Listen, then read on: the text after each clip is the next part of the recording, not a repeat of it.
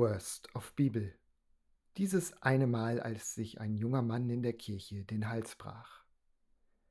Da ist also ein junger Mann namens Eutychus. Er ist Mitglied einer Christengemeinde in Griechenland. Die Christen sind damals noch eine sehr junge, verstreute Bewegung, die von allen gehasst wird, vor allem von den Juden und Römern. Ihre Treffen finden häufig im Geheimen statt. Der Apostel Paulus tourt durch das südliche Europa und den Nahen Osten, ist in der Levante unterwegs und besucht die kleinen Gemeinden, die überall auf der Landkarte stehen.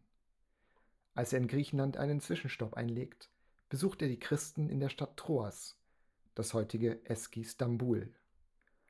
An einem Abend hält er eine Ansprache vor der Gemeinde, die zwar noch keine offizielle Kirche hat, aber dem christlichen Glauben zufolge ist jeder Ort, an dem 2 oder 3 in Jesu Namen zusammenkommen, eine Kirche.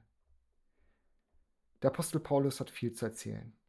Er redet und redet und redet und der Gottesdienst zieht sich bis weit nach Mitternacht.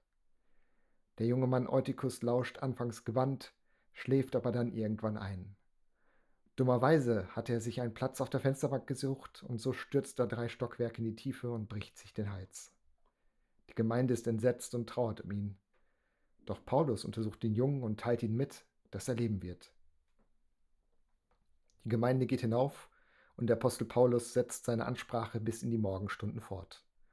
Und Eutychus wird unter großer Begeisterung zum Leben erweckt. Als ich ein Kind war, erzählten mir meine Eltern diese Geschichte immer als mahnendes Beispiel dafür, nicht im Gottesdienst oder beim Bibelstudium gedanklich abzuschweifen oder gar einzuschlafen. Ich sollte daran denken, was Eutychus passiert war. Mein Hinweis, dass er ja wieder zum Leben erweckt wurde, ignorierte man. Aber immerhin hüte ich mich bis heute davor, an offenen Fenstern zu sitzen. Quelle: Apostelgeschichte 20, die Verse 7 bis 13.